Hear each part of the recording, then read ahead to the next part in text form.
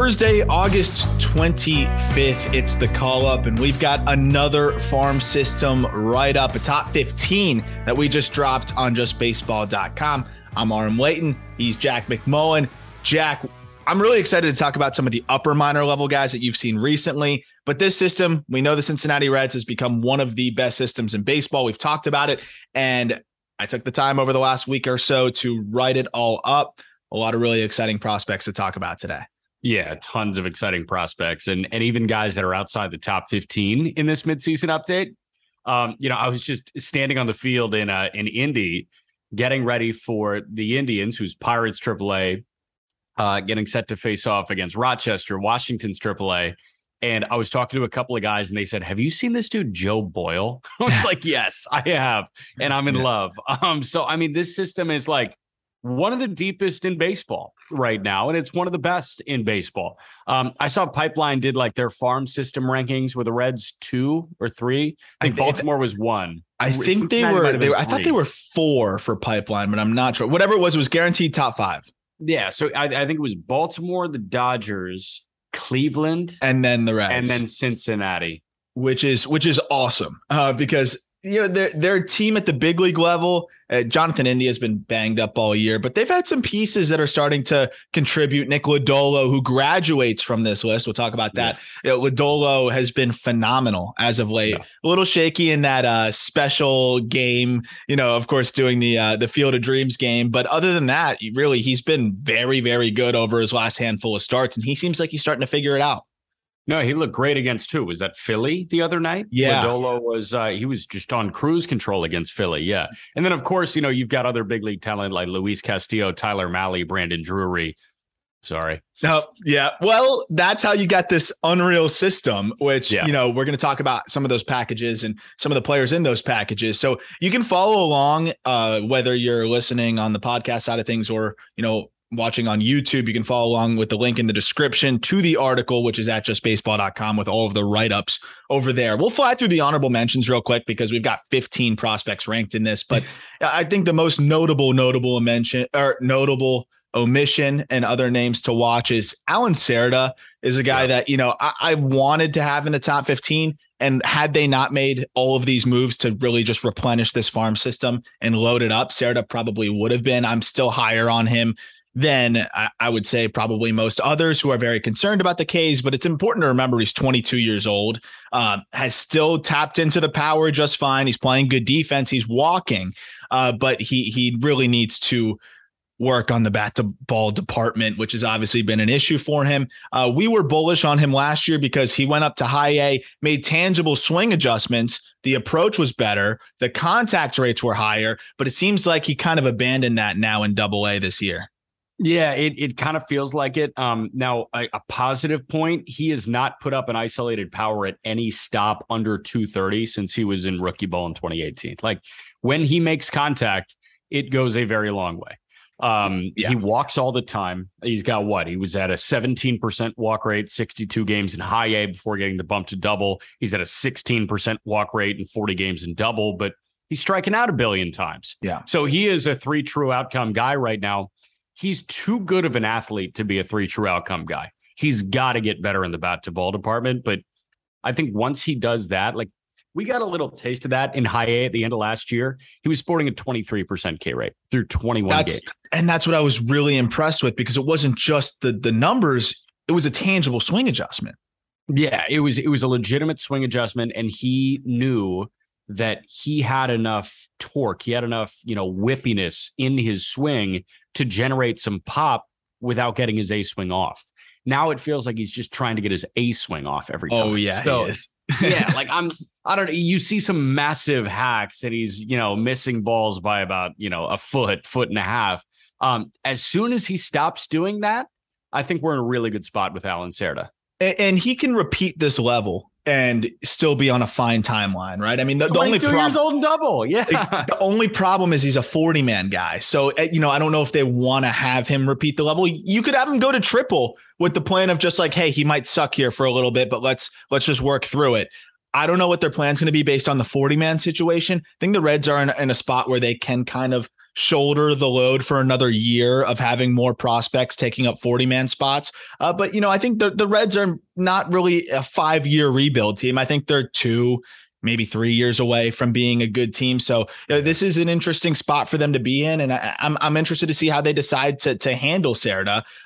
Flying through some of the other guys, Victor Acosta, he was brought in for Brandon Drury, basically a 1-for-1 swap from the Padres. This was a good get for them, $1.8 million international free agent just a year ago, 5-tool potential, hasn't played above the complex. So I'm not going to pretend like I know a ton about him, but obviously there's a lot of upside there. And if you can get that for a rental that you really just, it was found money with Brandon Drury, I think you're pretty happy with that outcome for the Cincinnati Reds. He's a Mega Millions ticket. I mean, like, that's just what he is. We say lottery, but I mean, you with a guy like Victor Acosta, who is signed for big money as a 16, 17-year-old. We just talked about the Nats last week. The Nats spend a lot of money on 16-year-old kids in the DR and Venezuela. And sometimes that doesn't work out. More times than not, that doesn't work out. Occasionally you hit on a Soto, or for the Dodgers, a Diego Cartaya, but sometimes it's a Yasel Antuna. Yeah. You're pretty much buying a ticket for Mega Millions or Powerball.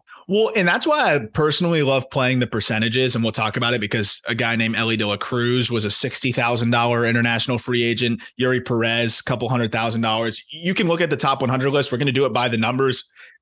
You'd be shocked at how many guys were less than 7-figure signees. But I will say, this was a great get when you're trading a rental guy that you added just to kind of get through the season, and you're able to go get a $1.8 million international free agent that you didn't have to tap from your pool the year before.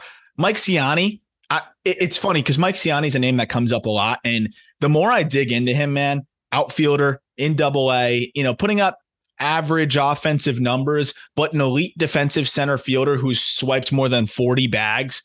I just realized Mike Ciani's just a big leaguer. Like, he's going to be a fourth outfielder, and I think he can hit 10 to 15, maybe in Cincinnati, because he does have a little bit of sneaky, at least average pull side pop. This guy, if you had to go with a season of him starting in center field for you, I know the Reds have higher aspirations than that. Like, if somebody went down and Ciani had to hold down the fort for 40, 50 games, I don't think you'd be really upset about it. I think he'd play great defense. He'd steal a lot of bags. He'd put the ball in play. And I mean, that's the ideal fourth outfielder. And I think he's got a good chance to be that.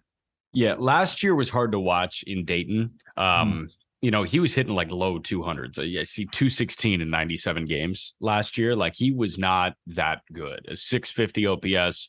I think we were starting to see like, maybe this guy can only play defense and run the bases, but he can't get on first base.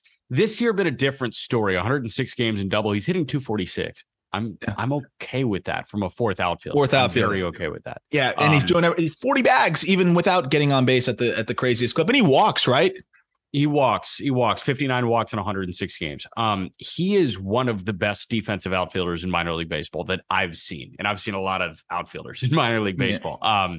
Mike Ciani is one of the best with the jumps that he gets, with how he glides out there. It feels like the game works slowly for him. Him and Pete Crow Armstrong kind of have that similar ability to just cover a lot of ground really quickly, really smooth. It just seems like they have almost like a heat-seeking missile to the way that they're able to track the ball. And I was watching, they zero in. Cool. And I will say that Ciani is a bit more graceful than PCA, but PCA gets to more balls. He covers more ground. He's crazy. He's crazy.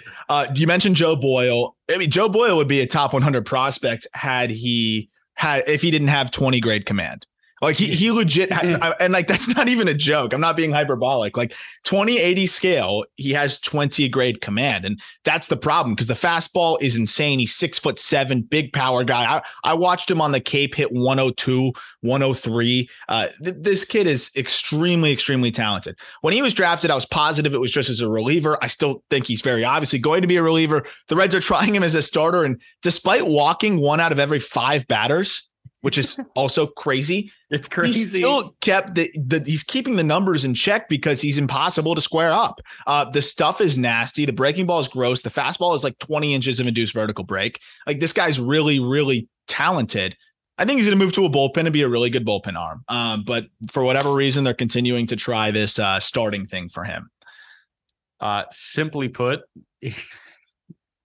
Joe Boyle in 83 and a third innings has a 2.16 ERA because he's allowing 3.2 hits per nine. How many walks though? 7.3. Yeah. I mean, Jesus, man. Like it's one of the more incredible, like just profiles that you can find. It's insane. It's you just can't like, hit what him. the hell happens? You could actually take a nap at third base. You could take a nap with Joe correct. Boyle on the mound. Yeah. It's really Joe Boyle versus the strike zone. Like that's Yes. it. No one's hitting him. Yeah. No one's doing anything. It's just, is he going to walk you or is he going to strike you out? Yeah. You know, there's a few other guys. Austin Hendrick, you know, he's showing signs of life this year, producing over a 700 OPS. He's still just 21 years old. I think it'd be ridiculous to fully swear him off. He's obviously losing, you know, the status in the system relative to other guys, but that doesn't mean that he's cooked and finished. Obviously has a lot of natural talent, some crazy bat speed, and there's still hope that he can put it all together at just 21 years old. Is still a name to watch. Bryce Bonnin, I think he's on the shelf with a shoulder injury right now, but he was off to a great start. Data darling, nasty slider, good fastball. Bryce Hubbard, I think, is a sleeper pick out of Florida State in the third round of this past draft. Super athletic pitcher, lefty that I think they're going to develop pretty well. He's pretty polished. And any other honorable mentions I'm missing before we jump into this thing? No, I'm a big fan of Bryce Hubbard. You know, he was the Robin to Parker Messick's Batman at Florida State this year. And I think a lot of people fell in love with Messick. Messick is a Guardian now, right? I think we loved that pick when Parker Messick went to Cleveland. Yeah. So, I mean, listen, like, I think he was overshadowed a little bit. And obviously not to the extent where it's like Cole and Bauer on the same UCLA team. But, you know, I'm thinking like, I think because this is too drastic too. I was thinking those Vandy teams where you had Beatty, Carson Fulmer, and Walker Buehler in the same rotation, and Buehler was the three behind Beatty and Fulmer. But it's just two good college arms in the same rotation. The Friday guy was great in Messick. The Saturday guy was great in Bryce Hubbard. And I think he's in the right situation here. Not quite as. I don't think it's going to be as explosive as Andrew Abbott and the steal that he was in the last draft, but I think he could be a similar college arm that you're like, wait, why didn't someone take him sooner? Like this guy's pretty like good. Sometimes when you're good in college, you're just a good pitcher. Like people looked at Andrew Abbott like, oh yeah, he's a good college pitcher, but he doesn't have the crazy stuff. You know what? He might just be a good pitcher. Yeah, exactly. So we'll jump into the top 15 here. And number 15 is a guy that recently got promoted to high A. It's Jay Allen, who I don't know why he got promoted to high A. He definitely had solid numbers for a high school guy in low A. He's an outfielder with good tools across the board. And this is a 3-sport athlete out of Florida who was a legitimate quarterback prospect as well. Could have played college sports for basically basketball, football, or baseball. Was committed to the University of Florida, ultimately signs with the Reds after being drafted 30th overall in 2021's MLB draft. And I mean, this kid's 19 years old and put up solid numbers again as a high schooler in low A as a prep guy in his first season. 224, 359, 332 slash line. It's a 108 WRC plus, 24% K rate, 31 bags. The reason why Jay Allen makes the cut here, 6'3", 190 pounds, above average runner. And I like the swing. I think he's figuring out how to sync up the lower half and the torso and just getting his hands working the right way with the swing. He gets a little bit long. I'm seeing fastballs kind of bust him in on the hands. And he's still just learning the nuances of hitting because he's a guy that really has not focused on baseball. Surprised that he got promoted to high A. He struggled there through his first 25 at-bats. I think he has 2 hits. But I think he's super talented and can stick in center. Above average power potential, above average speed, and a decent field to hit. Yeah, you got me down the ESPN recruiting page on Jay Allen for his football. He picked up the Lane Kiffin offer at Florida Atlantic. Didn't realize that Lane. Oh, he got it. You got an FAU offer? Hell yeah! Yeah, he fell for the hashtag come to the FAU, but now it's hashtag come to the SIP. So he did not follow Lane to Ole Miss.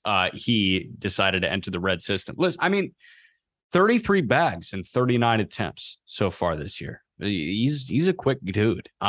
Gets to his top speed well too. Yeah. You know, he's not striking out too much. What's his severity of contact like?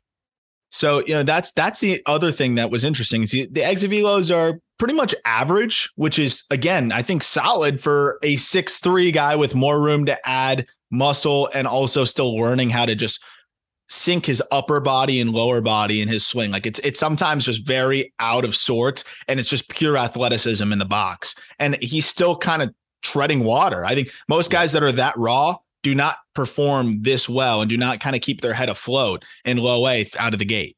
Now, what I will say is slugging 308 so far this year is like not a good sign, but no. You would like to see some more power. But again, he's 19 years old. He's going to spend more time in a major league weight program. And he's popped 106s already this year, like 106 mile an hour exit velos on several occasions. So I look at that. I'm like, there's more power in the tank. I think he's going to get there. And, it's a name to watch for sure. But you could go any way. It's a very risky profile, and but I think he hedges that a little bit with some good bat to ball skills for relative to his experience and staying power in center, good athleticism, projectable frame. That's just your classic dream on this guy type of prospect, and still at 19 years old, hopefully he gets his gets things going in high A a little bit. Yeah. 14, Levi Stout. This was a tough guy to peg because Levi Stout came over kind of the third of the four pieces in that Mariners return for Luis Castillo. And Stout is the closest to big league ready of the whole bunch. And this is probably a big league swingman. That's kind of what I see from him. He doesn't really have a big league pitch at this point beyond the slider, but the slider works. Like the slider could be a big league bullpen pitch right now. He's throwing it 45% of the time in the minor leagues. And it's working still, though. Opponents are hitting just 213 against it with a 614 OPS. He's punching out guys at a 28% clip with that pitch. But the fastball is 94, 96, or more 93, 95, I should say. But it just does not get any whiffs. 12% in zone whiff rate. It's a dead zone fastball that just doesn't do much. And then he doesn't have good command of his changeup or his curveball. So right now it's really slider and mediocre fastball for Stout. And that's what's holding him back a bit, but great command and already has the one big league pitch. He makes the cut here in the top 15 because I think he's a guaranteed big leaguer in some capacity. That creates a top 15 prospect, right? If you think that they can get to the bigs, they can get to the bigs. And that's why I'm sure Ciani was probably 16 or 17 for you because he can get to the bigs. I mean, I thought the assignments were interesting. Like he was a starter. He started 18 games for AA Arkansas in Seattle system. Then the trade goes through. They're like, oh, you were in AA the whole time. Let's send you to Chattanooga. He's got an incredible start in Chattanooga. And they were like, oh, we might have screwed up here. Like, let's get you up. So he's in triple now. He's very close. I think when September 1 or 2 rolls around, we might be seeing Levi Stout wearing a Reds uniform.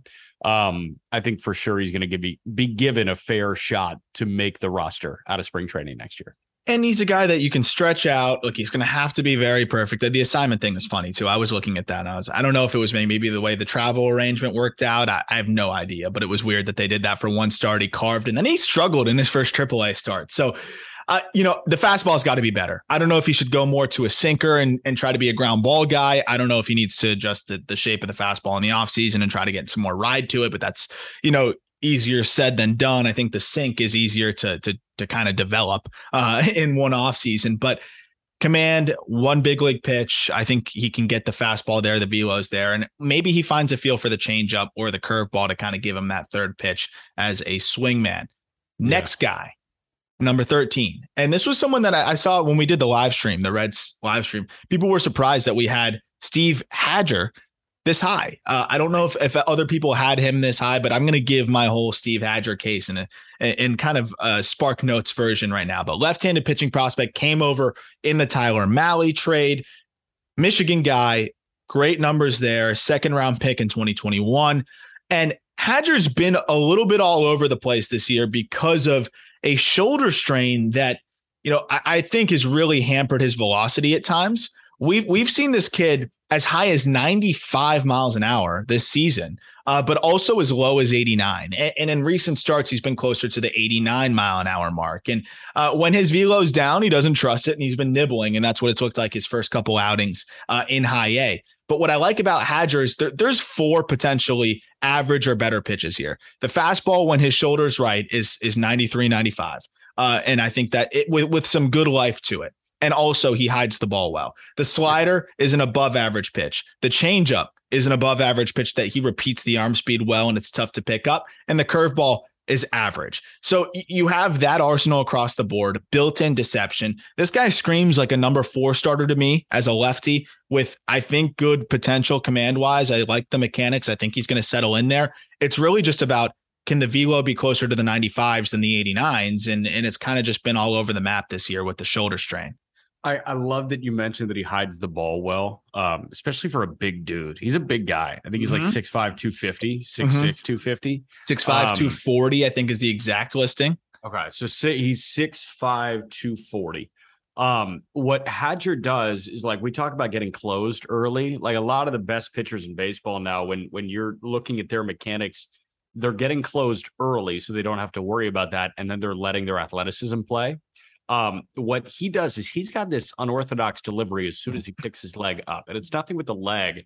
A lot of it has to do with the glove hand, where he kind of shoots the glove hand out at a diagonal and creates a ton of torque, creates a ton of momentum through it. And that kind of allows his body to sweep a fastball across. Like, it feels like the fastball is coming in from a low 3/4 slot, even though it might not necessarily be a low 3/4 slot that he's releasing from, just because of where his weight is moving. It feels like he can run a fastball in on a righty really well. And it's why the slider kind of comes across the zone really well too. Yeah. And I'm sure the slider I'm sure it plays off of the fastball very well just by look to the hitter. It does. And what's crazy is I think because of that crossover, it also works to backleg righties. He throws it 12% of the time to righties. He throws it like 30% of the time to lefties. So, I mean, that pitch works. And then the changeup from that closed off position, if you're a right-handed hitter, you're not seeing that ball until it's, in that tunnel point about 30 feet away. And you're trying to figure out if it's a fastball or changeup. And it's tough. So when he's right, I watched a few starts and I was like, man, I can really see the potential here. But then I watched some other starts where he was more 89 and it just, everything doesn't play up quite the same. Because remember, I mean, he doesn't have 1+ pitch. It's a bunch of average or maybe above average pitches that when his velo is up and the fastball sets a tone, he's in good shape. But when he's more 89, then all of a sudden, it's below average and you got to really hit your spots. But assuming he can get right, because I don't think there's a ton of effort in his delivery. He just turned 22 years old. He's a really, really talented pitcher. I think as long as his shoulder stays healthy, this guy's going to be a pretty solid back end of the rotation starter. Yeah, but we know how terrifying shoulders are. Correct. So yeah, I'm not saying like slam the panic button on him, but like shoulders got to get right. Yeah, absolutely. And well, he came back. He's throwing now. Obviously the velo isn't there, but at least he's throwing. And if they haven't shut him down, obviously something's right. He's just got to kind of get, maybe it's a little bit of dead arm. Who knows exactly what it is, but a guy that's been throwing gas. And this is one that I after we published this list, I thought about it. I was like, maybe I should have put him a little higher. I'll be honest. Number 12, Connor Phillips. Connor Phillips is 21 years old, electric right-hander, another second-round pick. He was the player to be named later in which trade was that? The Jesse Winker trade with Eugenio Suarez coming over from the Mariners, former second-round pick in 2020. And player to be named later doesn't do him justice because he is probably one of the best players to be named later that's been traded in a while, prospect-wise. Yeah. This guy's got electric stuff and quickly is starting to catch up to Brandon Williamson. We'll talk about him as maybe the best piece in that package, which is interesting. But the fastball is 95 to 97, tops out at 99. He has a plus slider as well and an above average curveball. The command is far off. There's a little bit of effort in the delivery, and that's a little bit of a concern as well with the reliever risk. But I mean, this guy's got some nasty stuff, and 21 years old has put up some good strikeout numbers already. He's a really good athlete. Like that's kind of what I noticed when watching Connor Phillips. I loved watching him in Dayton. He was amazing in Dayton. I'm a big fan of watching those Dayton Dragons. There's just something about it. You got Noelvi Marte there now too, right? He hasn't gotten the bump to double yet. Not yet. I hope he does soon. I hope he does soon as well, because that'll be Marte and Ellie on the left side of the infield, right? And somebody's going to move to third. But yeah, I mean, he's struggling in double right now, Connor Phillips, like an ERA over 6 in 8 starts with Chattanooga. Walking 7 per 9. Yeah, which is kind of crazy. And like, he was already walking 4 or 5 guys per 9 in high A, but I mean, he's striking everybody in sight out, 12.5 Ks per 9. Like, he is athletic. His arsenal is athletic. You mentioned electric fastball. He's a smaller bully ball guy. Like, bully ball pitchers are typically like the big imposing presence on the mound. Like, Alek Manoah is a bully ball pitcher. Yeah. Connor Phillips, in a smaller stature, kind of feels like a bully ball pitcher.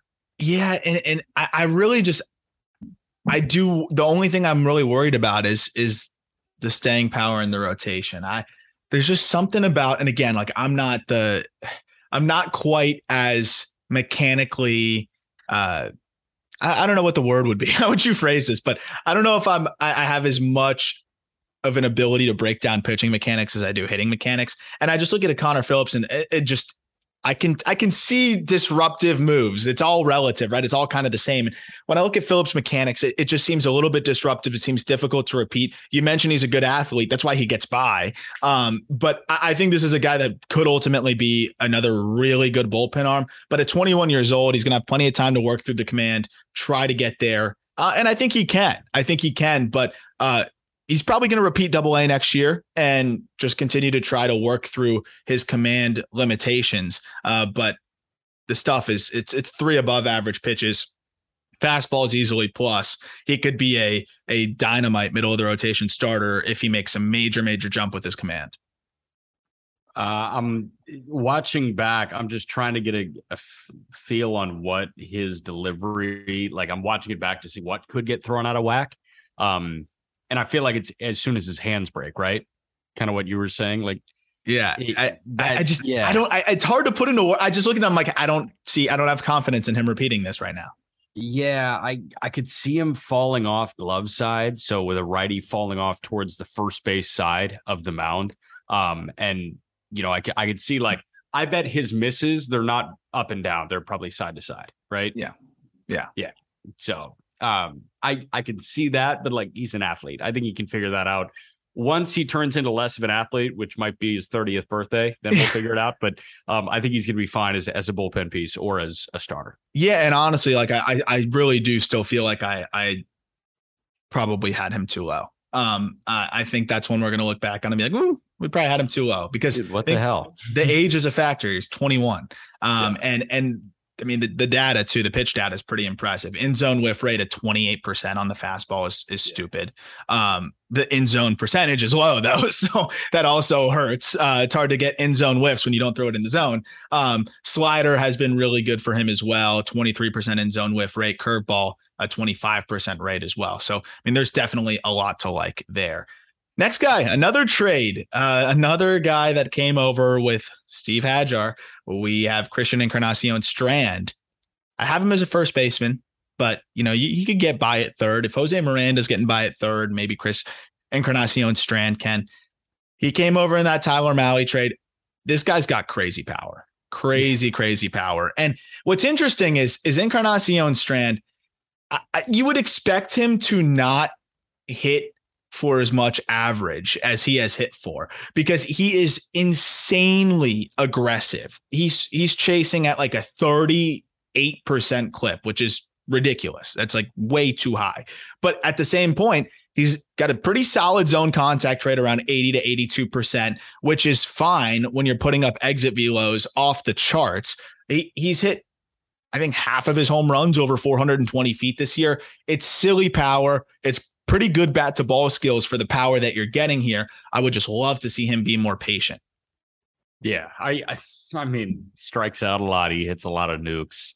I was looking at where he's played defensively, because you mentioned if Jose Miranda can survive at third, then Encarnacion Strand can probably survive at third.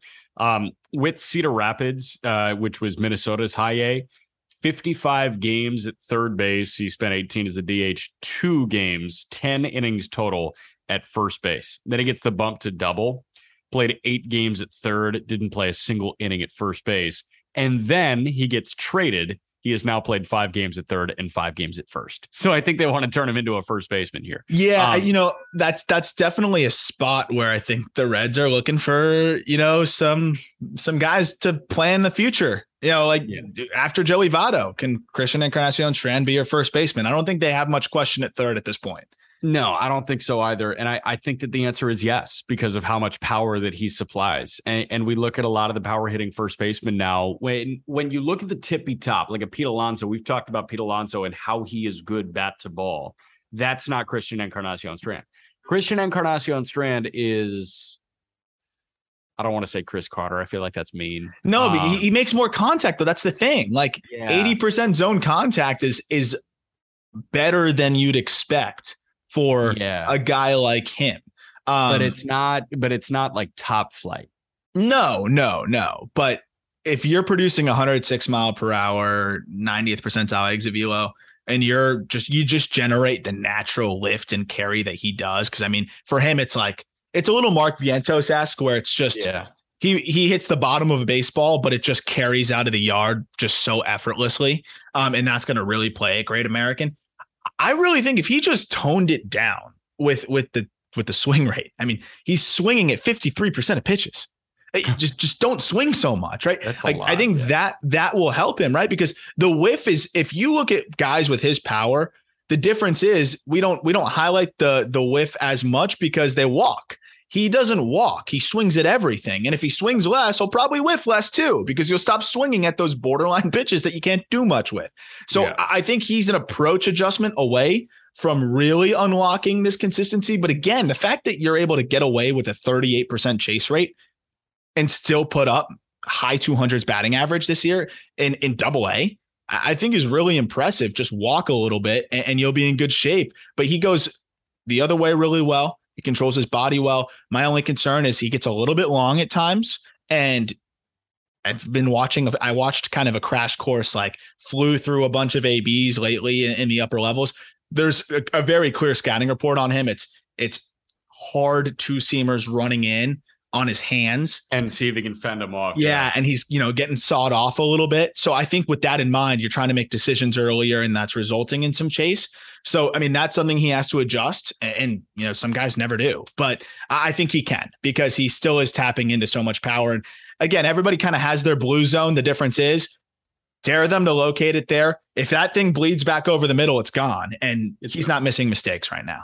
No, he's not. And I mean, even with this tangible adjustment that you see clear as day that he needs to make, he's still 9th in all of full season minor league baseball in slugging. He's slugging 600. Yeah. He's young still. He's another guy, 22 years old, already with success in double. Was he a JUCO transfer to Oklahoma State? Yes, he was a JUCO transfer. Okay. Yeah. Yavapai College in Arizona. Yeah. And then he got to Okie State. And just as always hit, just one of a JUCO masher. I like my JUCO mashers. I really do. I love my JUCO mashers. And they're self-proclaimed JUCO bandits too. I'm a big fan of the bandits. I like the JUCO bandit thing. That's a good bit. I do enjoy that. So a guy that I was not expecting to like this much going into this was Sal Stewart. And Sal Stewart comes in at 10. Looks are obviously limited. Very limited. He was just drafted 32nd overall in this year's draft by the Cincinnati Reds. And Sal Stewart, South Florida guy, went to Westminster Christian, which is the same high school of Alex Rodriguez, MJ Melendez as well, and a few others. But this guy just tore up South Florida competition against some of the best players, hit over 500. Then in the summer circuit, raked. He's just a guy that has hit at every stop, was considered one of the best prep bats in the draft. And you can really see why. As I started to do a dig on just some early complex ABs and also just watching some BP and whatever I could kind of just find online, I really like the swing. It's simple. He's explosive, man. I mean, I was looking at the rotational explosiveness that this guy has. It's not a lot of effort. There's not a lot of moving parts. It's a simple load, a gathering leg kick, and then he has just crazy torque. And he repeats all his moves well. And I like it. I'm really impressed with the upper body. We talk about Jay Allen and how his upper body and lower half are kind of out of sync. Stewart's all synced up. And this guy's got crazy power, and I think a better feel to hit than a lot of people will expect out of the gate. Yeah, I'm not even going to pretend like I've seen any Sal Stewart. I watched the video when he got drafted, and that's about it. So what I will say is 8 games, 5 punch outs in 28 plate appearances. Like that's fun. which is great. Yeah, and that's pretty much the only thing to look at the complex. I don't really give a shit about anything else, right? Like we're looking. You don't care about the 4 doubles? Yeah, sure. I mean, that's nice, but how much are you swinging and missing against now? As a high school guy, professional competition. I know it's not.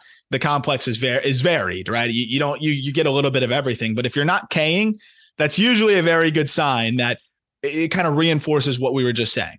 Now, the swing is more advanced than I think a lot of high school guys with that kind of power.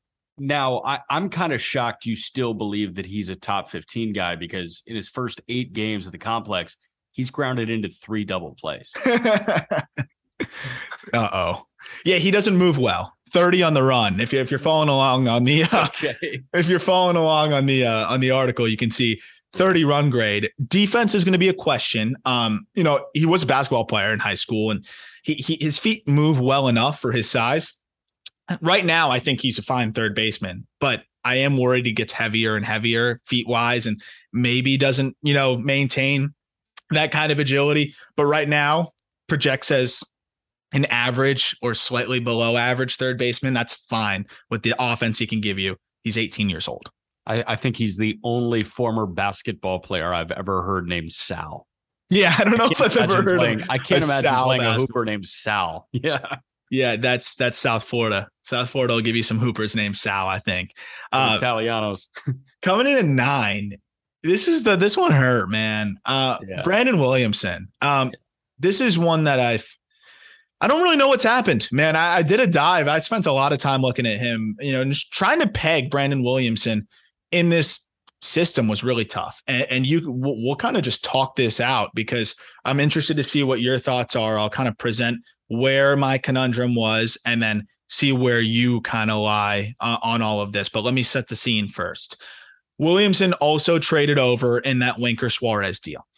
6'6" lefty, potentially 4 above average pitches, potentially 2+ pitches.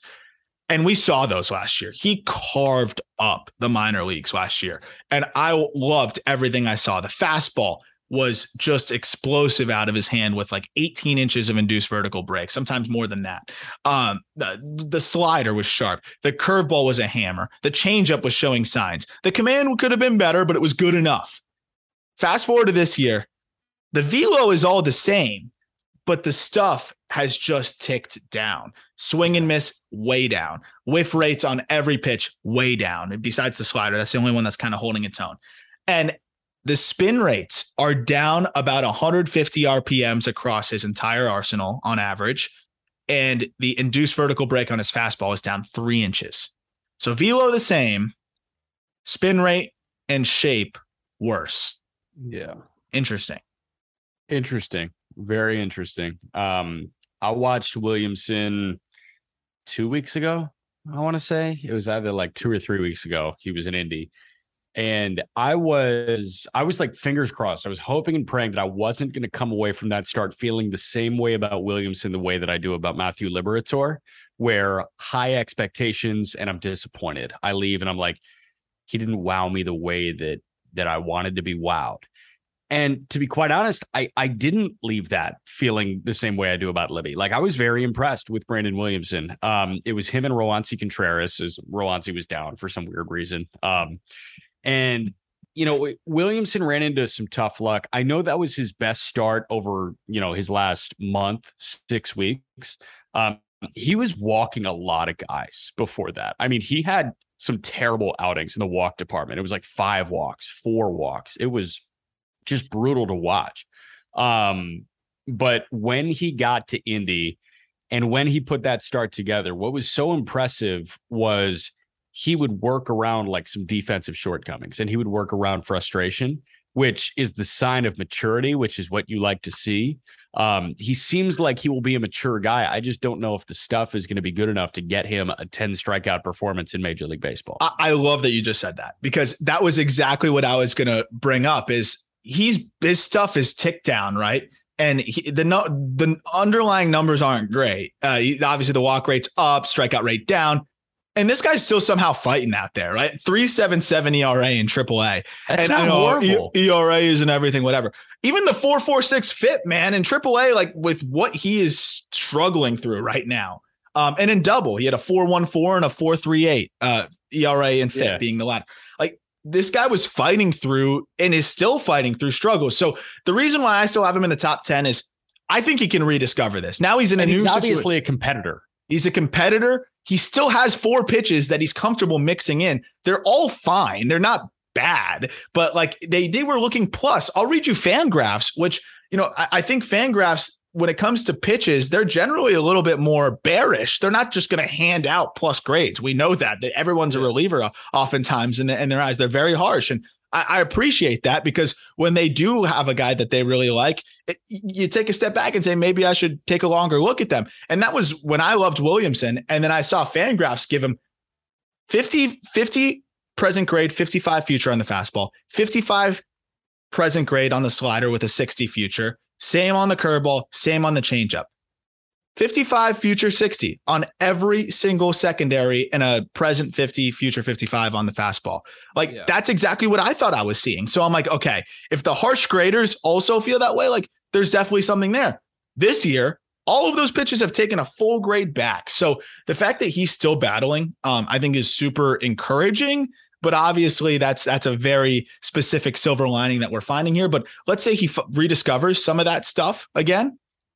There's a good chance it could still happen. He's 6'6" lefty who I think has fought through bad stuff. I think that could really help him in the long term. Who comes over the top of the great curveball. Like that curveball is really, really good. It's got a ton of drop. And I think a lot of that is, based on his frame too. Like he's a tall, lanky guy that gets over the top of his breaking pitch and buries both-handed hitters. Yeah, it's phenomenal. At this point, moving forward, Williamson or Libby? What a question. I know, right? I think this could be really encouraging for Reds fans that, like, even with the struggles of Brandon Williamson, we're struggling to pick Williamson or Liberatore. And some of that is a knock on Liberatore right now, but a lot of that is a testament to what Williamson can still be. I'll go, yeah. And that's a great point. I'm going to lean Libby just to fully undermine your point just now, but the fact that it's even a conversation. I mean, we're talking about the 9th prospect in the Red system right now versus what's supposed to be the best top pitching prospect for the Cardinals, which is now Tink Hence, but like that's who it was supposed to be, Liberatore. Right. So, I mean, yeah, it's pretty crazy if you think about it. And I thought you were going to ask me Andrew Abbott or Brandon Williamson, but obviously we already know that answer because Abbott is 8th. And Abbott, this was tough too. I was like, okay, I've loved Andrew Abbott, but am I getting ahead of myself to put him over Williamson? And the answer is no. The stuff is just really impressive. And I would say the fastball is now kind of overtaken Williamson, even though the velo is maybe a tick lower. I think they're closer now than a lot of people may think. Abbott's more averaging 92.5 miles per hour on the heater, can grab a 5 every once in a while. But the thing with Abbott's fastball is it explodes out of his hand. A ton of riding life to it. High end zone whiff at 24%. Swinging strike percentage of 14, which is really, really solid. Yeah. The curveball is a hammer. And when he's commanding that, which he has done a really good job of doing so this year, he will just carve through a lineup. I watched him just carve through, striking out like 6 guys first time through the lineup. Like that's the kind of thing he can do to you when he's on. Mixes in a changeup that works really well off the fastball, but the changeup command is obviously a little bit further behind. If he can find that, that's a 3-pitch mix with, I still believe in the command. I think he's a guy that saw his stuff tick up so much that it's almost like he's struggling to contain the beast that he has just developed inside of him. I think he will get there command wise as he continues to realize that he can throw his fastball in the zone almost in any count and still get a strike, right? 2-0, here's my fastball, and he still beats you with it. That's the kind of fastball Abbott has. If the changeup comes along, this is a solid number 3 starter. I think so too. I didn't think that the strikeout numbers were going to be as good at a school as they are. No, I thought pitchability lefty, mix it up, sneaky, like maybe 1 strikeout per inning kind of guy. But I did not think he would sustainably be a 30 to 35% strikeout guy. Now, do you think that translates to the big league level? Because I think that the strikeout numbers tick way down when he gets up there. I think they tick down, but not way down. You think he's 8 per 9? I think he can stay. I think he can stay up there to like a strikeout per inning. I really do. Like the fastball, man. It's got that Nestor Cortez just invisible from a tough arm slot that I think will just allow him to get those strikeouts. And then the curveball is disgusting.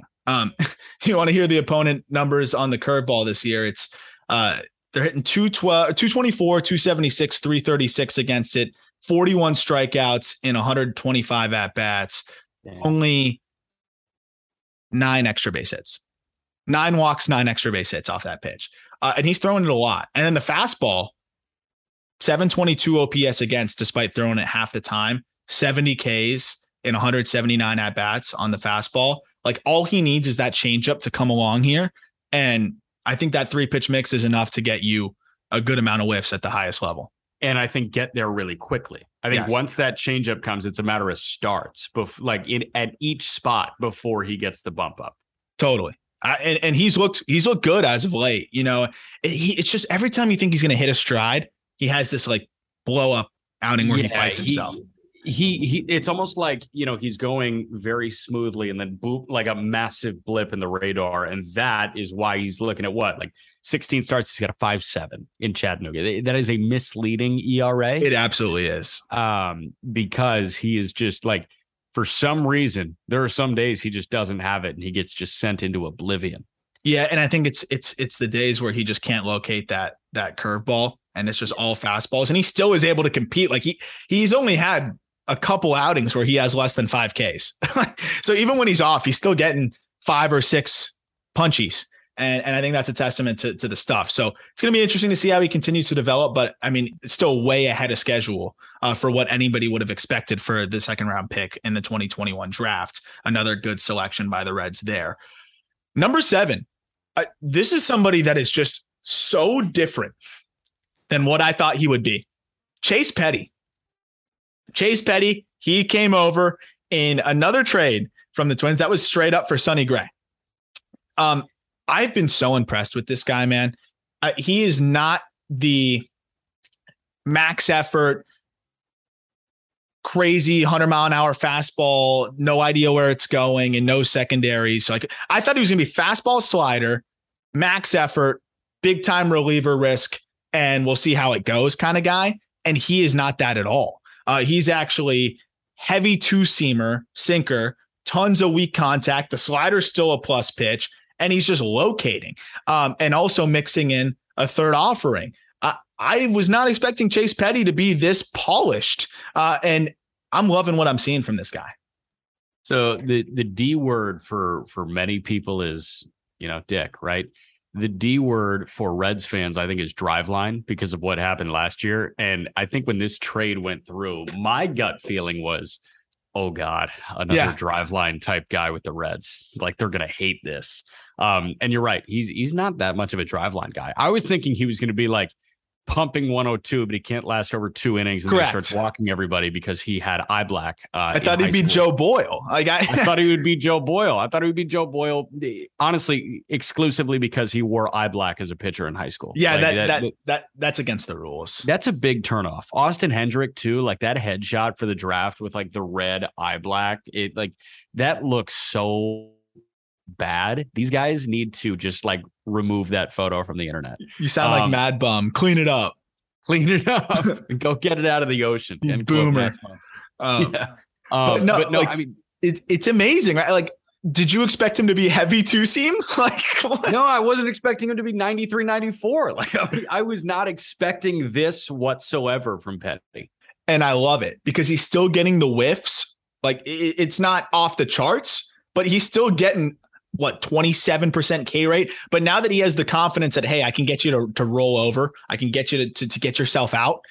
It's really helped him because he's going deeper into games. He still has the plus slider. He's mixed in a 4-seamer on occasion. It's not great at this point. If he can get that 4-seamer to be the riding 4-seamer, the heavy 2-seamer, the slider as well, and then the changeup, that's like a Bobby Miller type of arsenal. And the command has been way better. I mean, this guy is not walking a lot of hitters, 7.6% walk rate in his 21 2/3 innings in high A, which is better than it was in low A. And how about his last 3 outings, Jack? He has gone 4 innings of hitless baseball with 6 Ks and 1 walk. The next outing, 4 2/3, 5 hits, 1 run, 1 walk, 7 Ks. The next outing, 5 innings, 2 hits, no runs, 1 walk, 7 Ks. Everything that I thought Chase Petty would be. He's the opposite. He's done the exact opposite. Yeah. In a good way. Crazy. 19 years old too, by the way. Yeah. So I'm really excited about this guy. Top 100 aspirations here for Chase Petty. He's probably right on the brink because the next guy is going to be on the top 100 list. It's Spencer Steer, who comes in at 6, which is crazy in this system. And I'm excited to kind of just throw it to you on Spencer Steer. I'll set the scene on the swing adjustments that he's made that I really like. This was a dude that really was more bat to ball, gap to gap. In college, that's how he really made his living, so to speak, even though you couldn't make a living then, as a NIL baby. Player. Yeah. But, just 3-4 home runs a year, but doubles, tons of doubles, high batting average. He went to the Cape and put up a really good performance there, but then followed that up with a higher batting average in his final season, but didn't really tap into more power. But I think the season that he put up in the Cape was enough to encourage the Twins to take him in the 3rd round. That first pro season, it was still more of the same. It's a very quiet load. He almost doesn't move his hands. He was starting very upright. It was a toe tap and throw your hands at it and just put the ball in play. Steer started to realize, hey, I'm probably not sticking it short. And I don't have any tools that jump off the page. I'm going to need to tap into more power. He emerges after the pandemic with a little bit more of an athletic stance and adds this leg kick that really gets him into his backside. And he sees his exit velocities on average jump by 3 miles per hour. We see him hit more home runs in one season than he hit in his entire collegiate career. But the most important thing is that the contact rates weren't compromised. He went from like 87% zone contact to 85% while producing way higher end exit velos and more power. What else do you want to see? Nothing. I don't need to see anything else. I think Spencer Steer should be in the Reds lineup today. Yes. So I want to hear what you think about like just kind of Spencer Steer, the all around player, as someone that's got to watch him, for an entire series. And I think that he's really a guy that'll be a fan favorite. Yeah, I think he's as high a floor as you'll find in the minor leagues. I just think he's somebody that like is not going to make very many mistakes, and you're never going to be frustrated by Steer's game. Because you mentioned the power uptick, like 24 pumps last year, 23 and counting so far this year. And oh, by the way, he's got an 18% K rate. He just improves every time, man. So palatable, dude. It's so palatable. He is a doubles hitter that puts balls out. St. Paul and Louisville, they're not necessarily hitters' ballparks. Like, no. I guess they skew a bit to hitters, but like the hitters ballparks in the International League are Columbus and Charlotte for the most part. Like St. Paul is not necessarily on the list. What I've been so impressed by Steer is he can kind of play everywhere. Like he feels like a dude that is going to survive at short, second, third. You could probably throw him in left in a pinch. I know he played a game in right earlier this year with Louisville. He's going to need to learn some outfield. I think he can learn that like in the offseason and spring training, those kind of things. Yeah, he's a good enough athlete, but I genuinely think this is a Santiago Espinal type where he can play. Like Espinal's great defensively at a lot of places. Steer is good at second, short, and third. Yeah. And oh, by the way, he's a guy that can hit for some pop that doesn't strike out. Yeah. I think a lot of people are going to fall in love with him. And a lot of the old guard of baseball fans are going to say, this guy Steer, he plays the game the right way. Yeah. Oh yeah. Yeah. That sounds like my grandpa.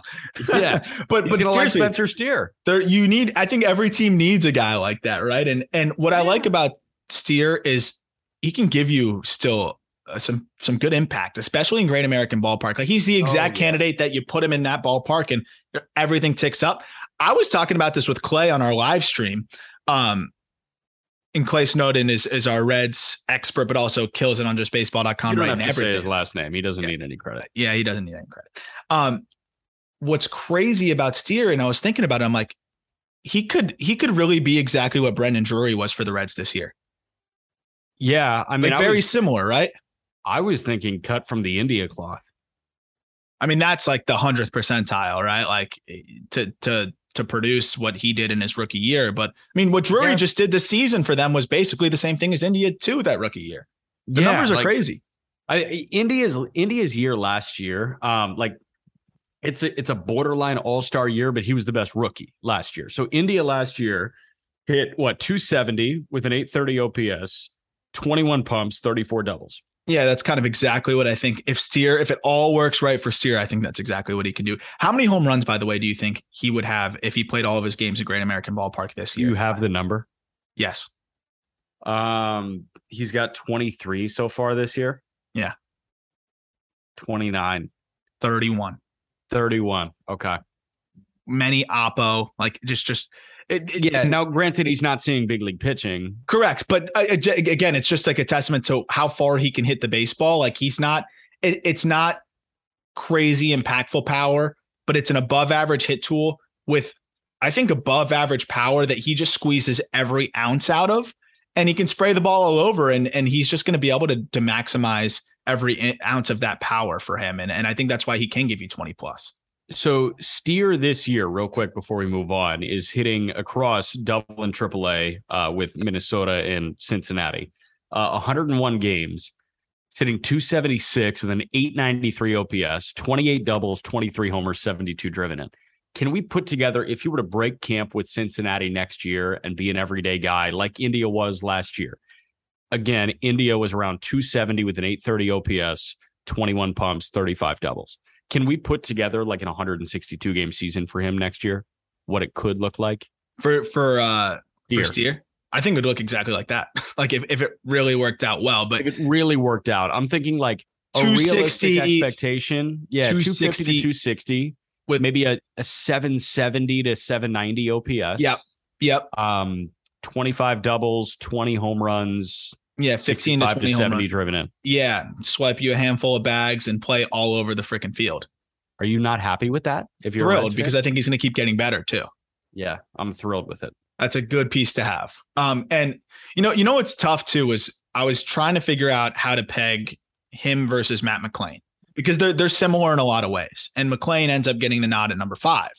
And the reason why I gave McLain the nod at number 5 is I felt like McLain can kind of give you all of the things that Steer is giving you, with plus speed, better defense at short if you really needed it. And I think he's got more power potential, just hasn't tapped into it yet.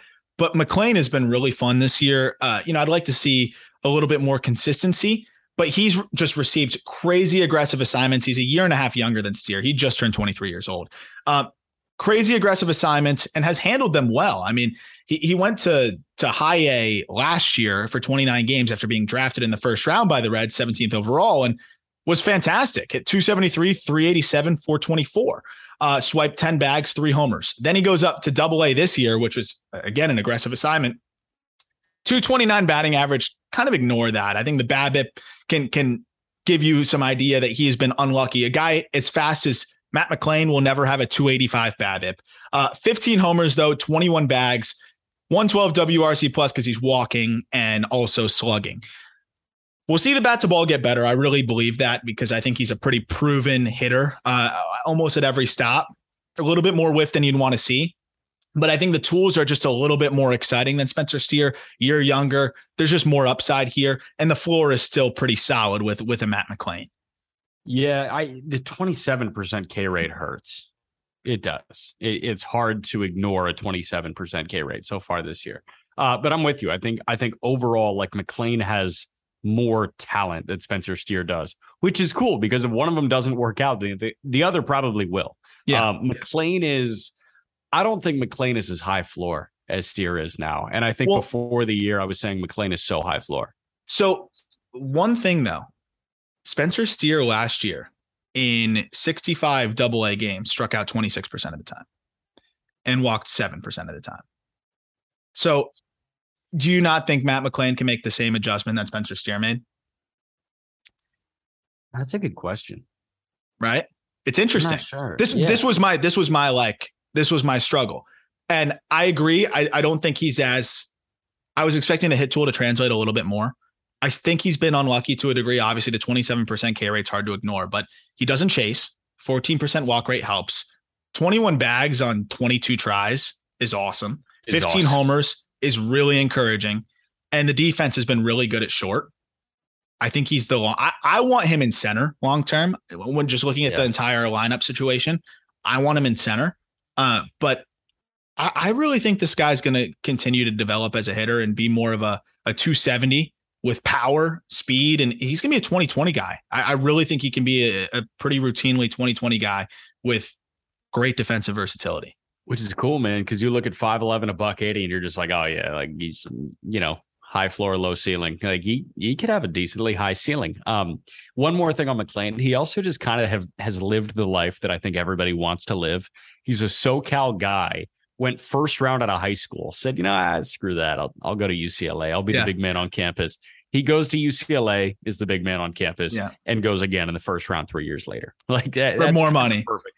Yeah, and I remember kind of the perfect life. Oh my! It was his dream to play at UCLA. Turns down first round money from the D-backs, and then gets better first round money after being the man for a few years on what was that UCLA team. Disgusting. How many? Dude, that was Kreidler too. That was Garrett Mitchell. We're probably missing a few other just really impact guys on that team. He played some center because of Kreidler, I think. So. As you pull that up, I'll move on to number 4, who is Cam Collier. And Cam Collier is just a very, very good baseball player already at the age of 17. So Collier got his GED so that he could graduate a year early so that he could go play junior college baseball at Chipola, which is a powerhouse. And he put up ridiculous numbers there. Before I get into that, what's the roster looking like at UCLA? 2019 UCLA baseball. Matt McClain, Ryan Kreidler, Garrett Mitchell, Jack Stronach, who is in the Padres system right now. Michael Tolia, forgot that Tolia was a UCLA guy. There were a couple others. Jeremy Idens, who I think is still in the Nat system. Jack Ralston, who was in the Cardinals system. Chase Strumpf, who is a Cub. Yeah, that guy will be a big leaguer. And then is JT Schwartz somewhere? Yeah, he's still playing. Yeah. I just saw him get carved up by a painter when I was doing my painter dive. Well, that stinks. Yeah, he's just one of a million. So Collier, he goes the JUCO route as a 17-year-old. And Chipola's produced some big-time players. I used to talk to my cousin who played at Florida, and he transferred out of University of Florida and played a season at Tallahassee Community College. And he texted me. I was a freshman in college at the time, and he was like, dude, Chipola Community College. I wasn't into prospect analysis to the degree of now. They have dudes throwing 100. I was like, get out of here. JUCO guys throwing 100. Like, what are you talking about? He's like, this is the best.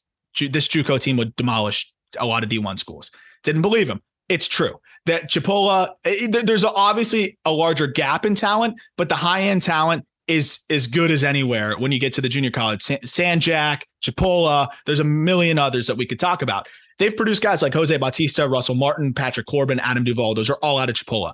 But Cam Collier might end up being, I'm not going to say better than Jose Bautista or Russell Martin, but he could end up being another one of those notable alumni because he is so damn polished for a 17-year-old. I reached out to Pete Flaherty, who's the GM of the Catuit Kettleers, who added Cam Collier to their Cape League roster as the youngest guy in a very, very, very long time to play on the Cape.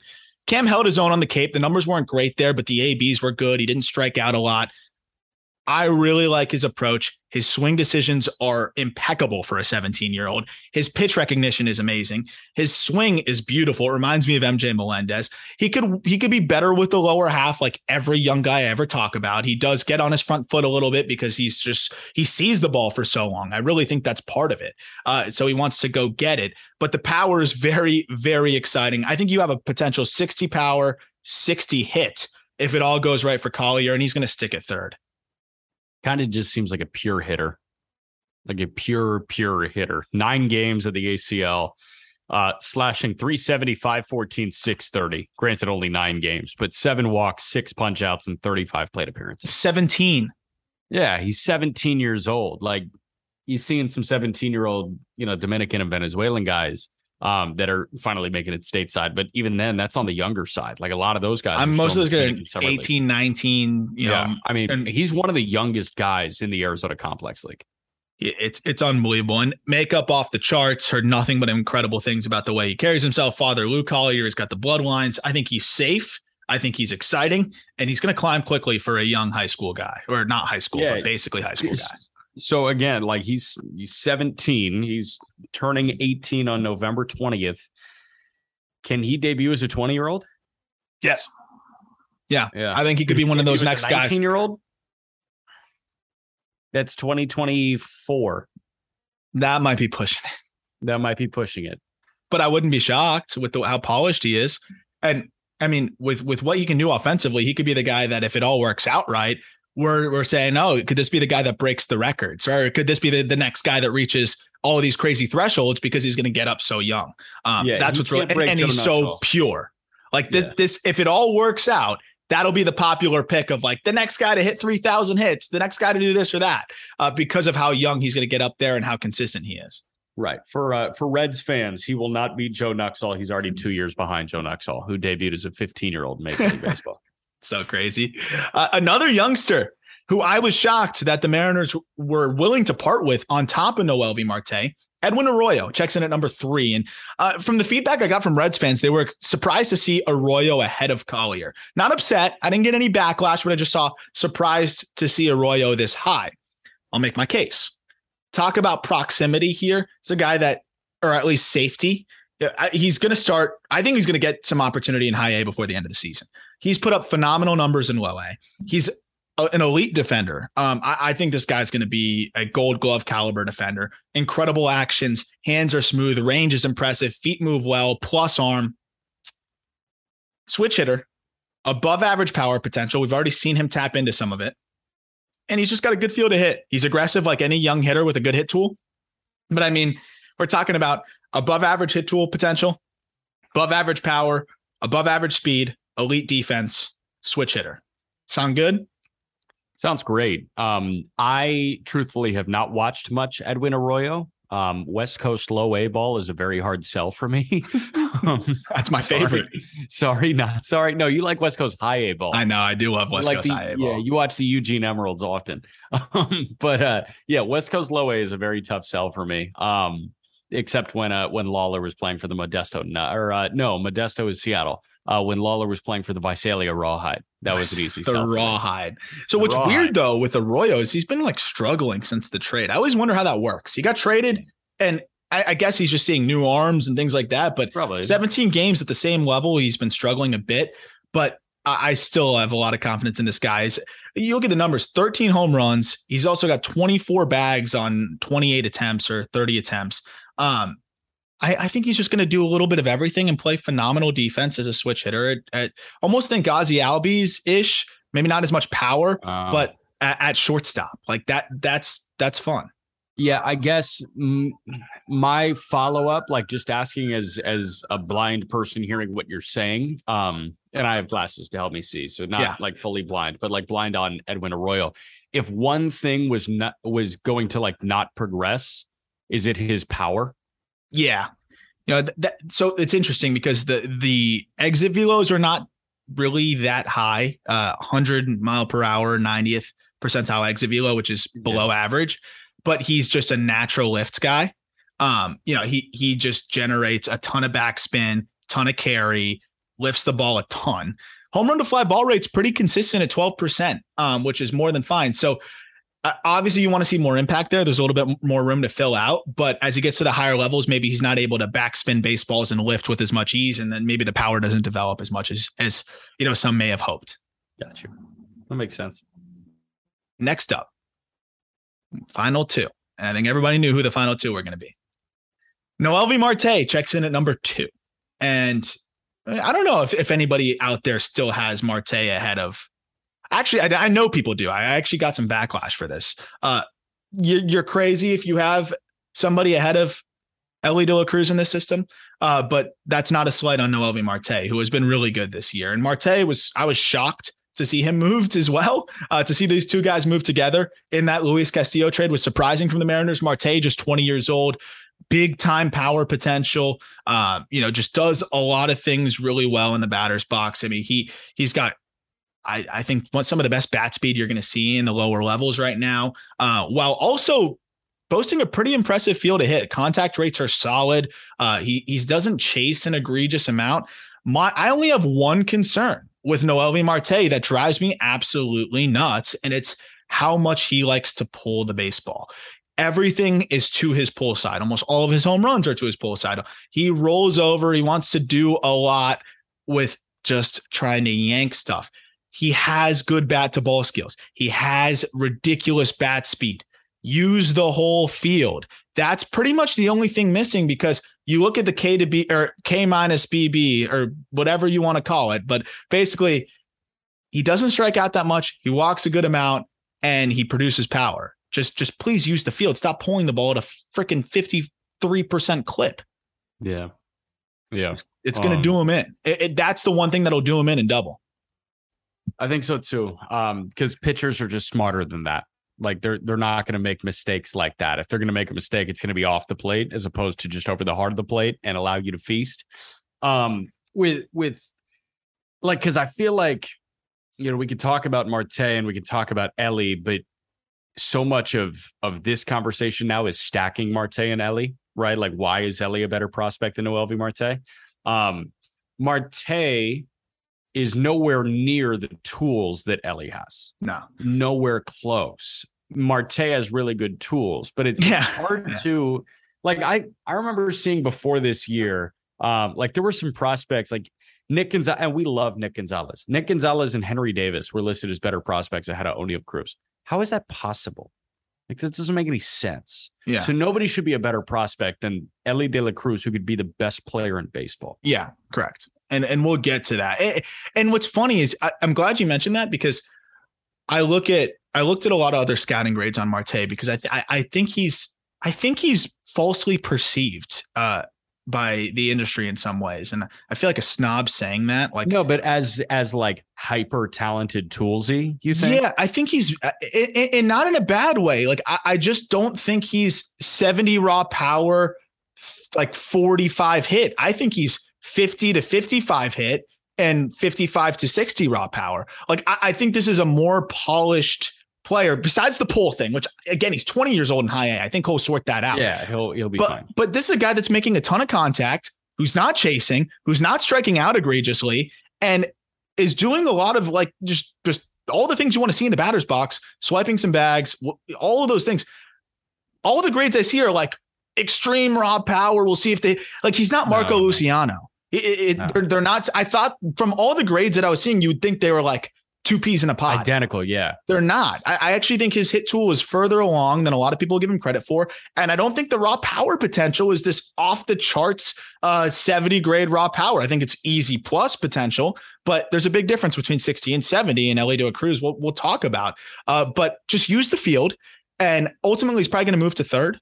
But this is a third base guy that's going to hit probably 20 to 25 homers. I think maybe in Great American he can hit 30 plus. But I think there's a high batting average and decent on base percentage here, which doesn't seem to be the consensus on him, which is interesting. I think the last thing you need to tell the haters is that you can be a really good baseball player and not be a freak athlete, because that's, and he's a good athlete though. That's the good athlete, but he's not a freak athlete. He's not the, I could never imagine being like Noelvi Marte. You can imagine being like Noelvi Marte. He's a really good athlete. Has obviously like spent time on his body, but like, I don't. He's just not Ellie. Like, he's not the freak that I think people want to label him as. Yeah, I mean, like, he's posted 111 mile per hour exit velo, which is great. Yeah, that's not 120. That's not Ellie. Yeah, it's not off the charts. The last thing I'll say is he's cutting off his swing by going pull side. He'll crush fastballs. Fastballs 308, 396, 546 slash line, because you can get away with being pull happy on heaters. He's going to crush anything middle in. Sliders and curveballs. So just any breaking balls. 222, 298, 366. He's going to keep seeing more and more of those. And if you're going to continue to be, in and out of the zone, pull happy, those pitches are going to give you trouble. He's so talented with the stick that he's able to get away with it right now. That's the last thing that he needs to kind of just shore up. And he's going to be a really, really good hitter for a long time. So I really like Marte. Just clean that up and we're in good shape. Yes. But here's the crown jewel. And man, I mean, I'm looking at the top 100 update and, like where we're going to peg this guy. And it's really tough because I want to go crazy, honestly. 90th percentile exit velo for Elly De La Cruz of 108.3 miles per hour. That's off the freaking charts. Like I'll bring up some comps to who is also in the big leagues at 108.3 mile per hour, 90th percentile exit velo. But let's talk a little bit about Elly De La Cruz for those who might be listening to just learn about the red system that may not, know as much about this guy because he was not that hyped up. $65,000 international free agent in 2018 and has just exploded. Plus runner, plus power, switch hitter, plus arm. I think the defense is fine as short. Like I think he's fine over there. And I mean, he swings a lot, that's for sure, but he hits a lot. So there's a lot to like here. He's already hit a home run over 500 feet this season. This is probably a top 10 prospect in all of baseball. And he's still just 20 years old producing silly numbers in Double-A. Do you want to take your victory lap on Elly now? I mean, man, I really did not even expect him to be this good. Because we put him in the top 100 going into this year. We talked about him last year. I'm like, dude, I've gotten limited video, but even like the video through a chain link fence, I don't know why people aren't talking about this guy. Like, I'll definitely give myself a pat on the back on this one. But man, he's even better than I thought he would be. I'll be honest. You could make the argument that he's the best player in minor league baseball right now because, obviously like the tools are freakazoid levels. And last year, 61 games, he had an 874 OPS, 8 homers, 10 stolen bases. Like, okay.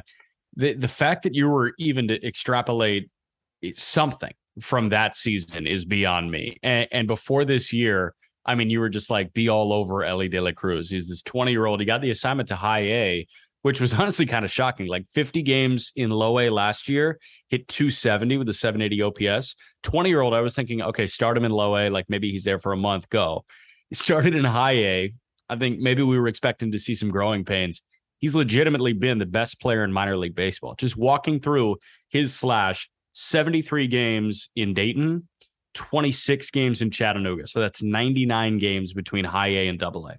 A 20-year-old Elly De La Cruz is hitting 308 with a 980 OPS, which is the top 10 mark in all of minor league baseball, 26 doubles, 7 triples, 27 home runs, 77 runs driven in, and he's 36 for 42 in stolen bases.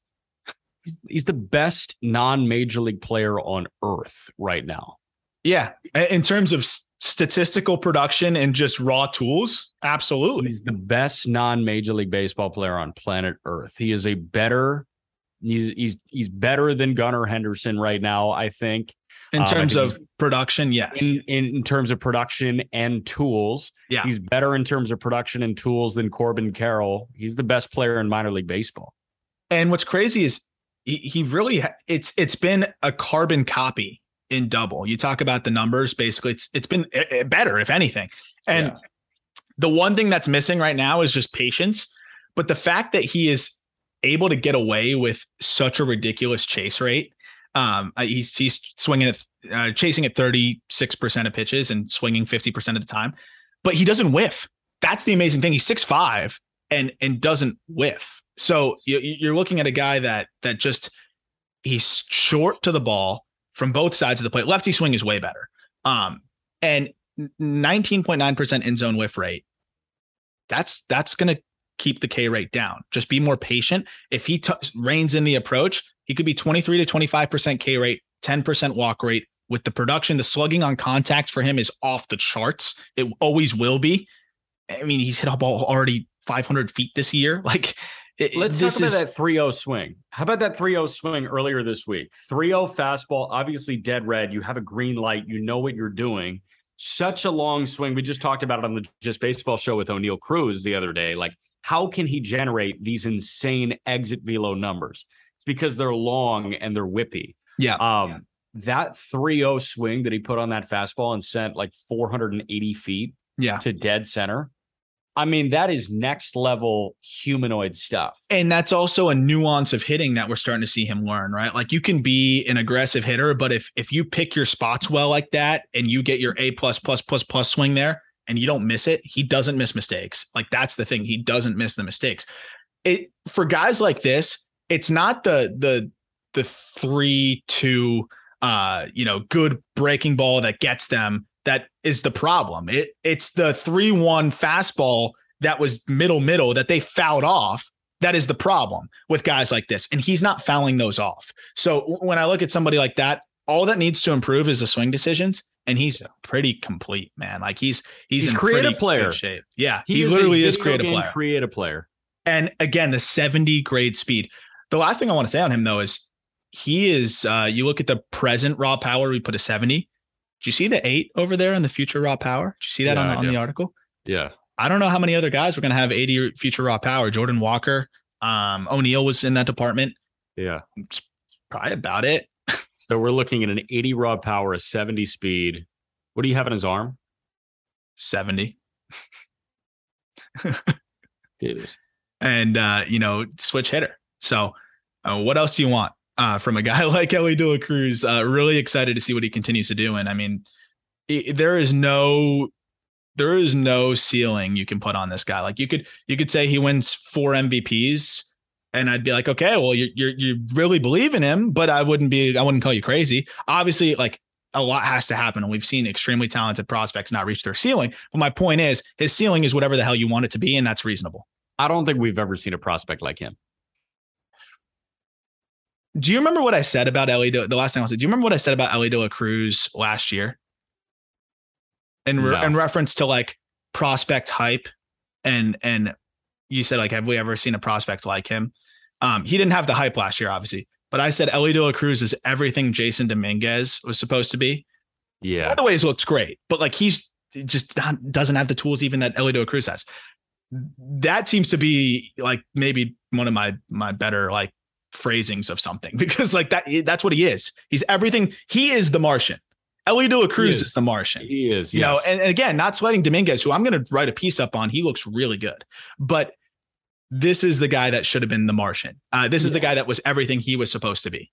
No, Jason Dominguez looks like a really good baseball player. Like looks like he could be at some point in his career a top 10 player in baseball. But Elly De La Cruz is the one Martian. Where it's like he's the Martian. He's the one where everybody's looking like, you know, you've got Mike Trout looking at Elly De La Cruz like, how the fuck can you do that? Yes.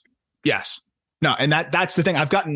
I'll get texts from guys in the minors every once in a while, just like because they want to just like talk about players that they're in awe of. That's the most frequent name I have had come up. Like Elly, I've had multiple really good minor league baseball players text me and be like, "What the fuck, man?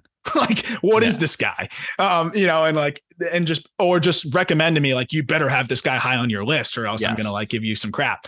So that's just when players marvel, when really talented players marvel at a player. That's when they're kind of just on this different level, and hopefully he can be as polished of a hitter. That's really all it is. That's all it comes down to is can he be a complete enough hitter? He doesn't need to be that complete. He could be a 40 hit tool guy and he will be fine. Yeah. The only 3 guys that I've ever heard people talk about in that way, like I could never in a million years do what they do. Elly, O'Neal, like a lot of people talk about O'Neal Cruz that way. It's like, I can't believe that dude does the things. And he's already probably more well-rounded than O'Neal. Oh, easily. And then Shohei Ohtani, of course. Yeah. And then even like just Trout, people marvel at just Trout's ability to just people marvel at his ability, but not like his human ability. Like his baseball ability. That's fair. His human ability. It's like, how does he do that? Like people marvel at Shohei Ohtani's recovery. Like, how does he throw 100 pitches and then DH and hit a nuke the next day? Yeah.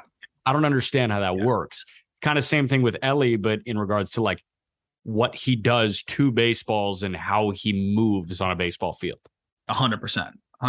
So check out the write-ups. They are on justbaseball.com, also linked in the description here. Got another system update coming in soon. And again, we're continuing to wait on the front end side of things with the website for the top 100 update, but that should be done very soon. Enjoying writing all of that up. It's been really fun. I mean, there's just so many good prospects right now that it's going to be a very, very fun Top 100 update. We'll have another episode for you tomorrow as well. We're going to do a mailbag, so keep an eye out on our Twitter for any questions that you want to ask. You can fire them at Armweight Nate or at whatever the call-up's Twitter is. I made it a really unforgettable handle because it's hard to remember, but just look up the call-up. It's on there on Twitter. But fire us any questions you got. We're going to probably post that tweet already, like right now by the time you're listening to this. That'll do it for this episode. Look forward to talking prospects with you tomorrow.